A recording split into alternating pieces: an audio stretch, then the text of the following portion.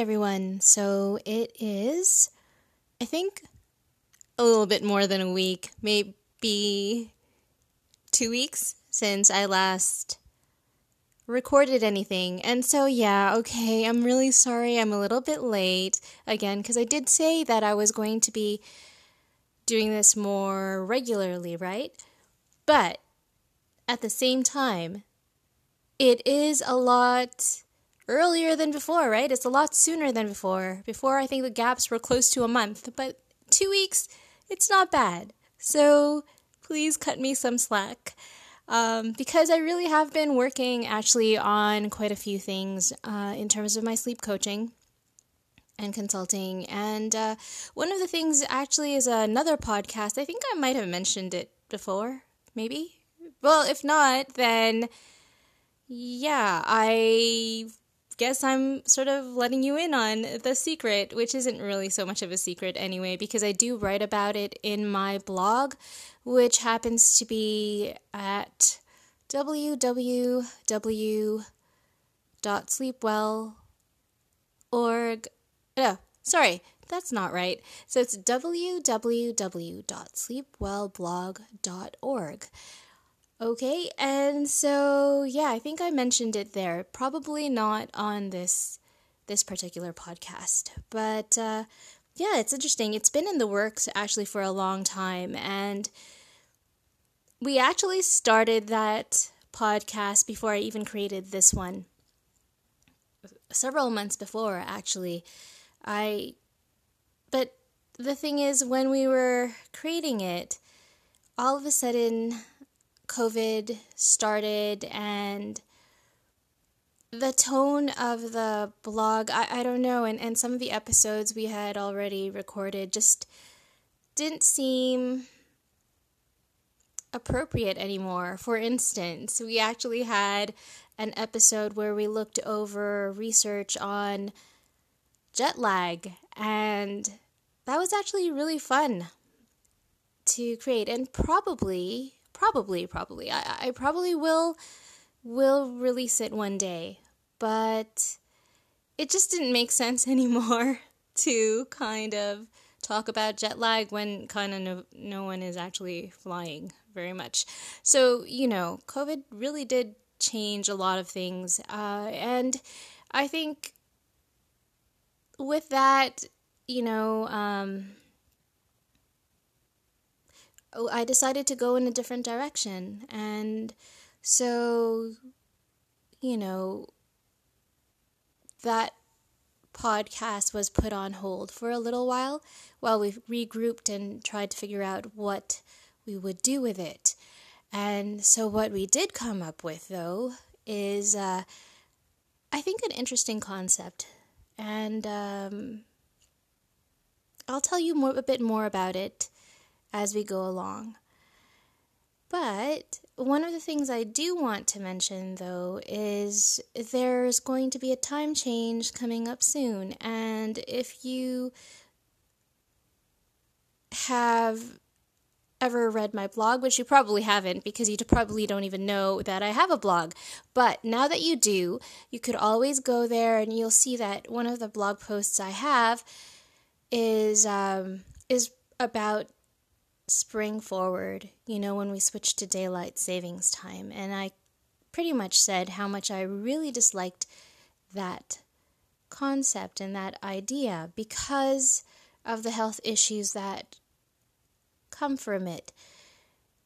Interestingly enough, now that we gain an hour when we go back to standard time, we'll actually be sort of not reversing, but I mean, we'll be going back to a time that's more suitable to many people's circadian rhythm, and also gaining that hour.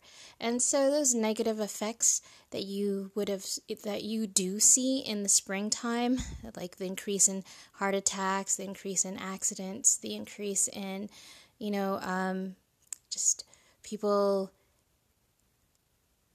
experiencing negative mood swings, etc., that you do see across the board pretty much in spring, you kind of see the opposite come fall, right? And so,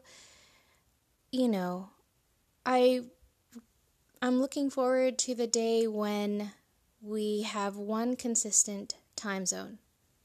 Not time zone, what am I saying, time zone?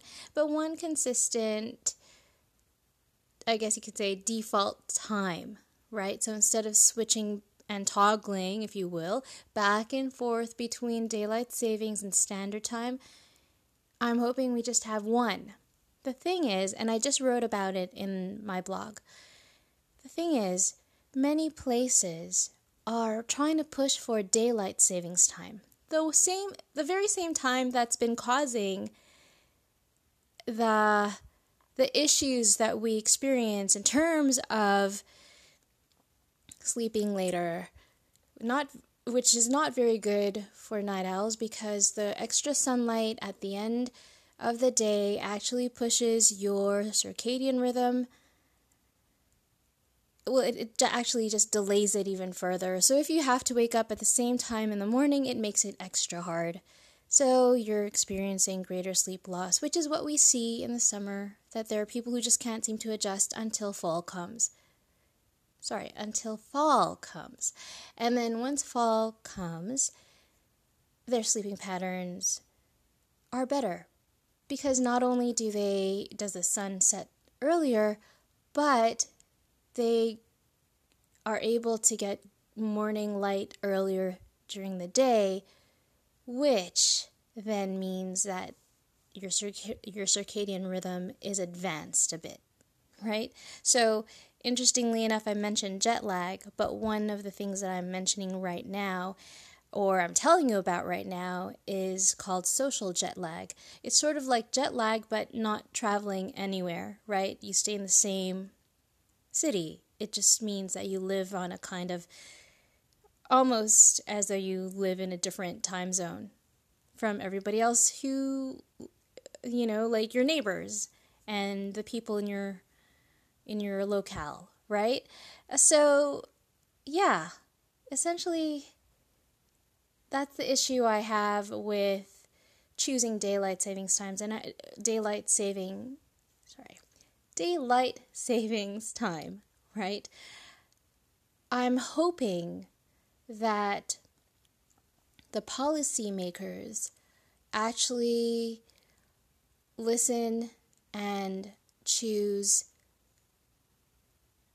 I'm in Eastern Standard Time, but that they choose Standard Time as the consistent time over daylight savings is just better for people's health, wellness, performance, right? But we'll see what the policymakers do. Policymakers don't necessarily always listen to researchers or sleep experts like myself, but hopefully they will. I mean, after all, they are beginning to listen to us after years and years and years and years of our complaining. Well, not me personally, but, generations. Okay, maybe not generations, I might be exaggerating, but, several, like at least a decade or so, right? Where people have been saying, let's do away with the time change and keep it consistent.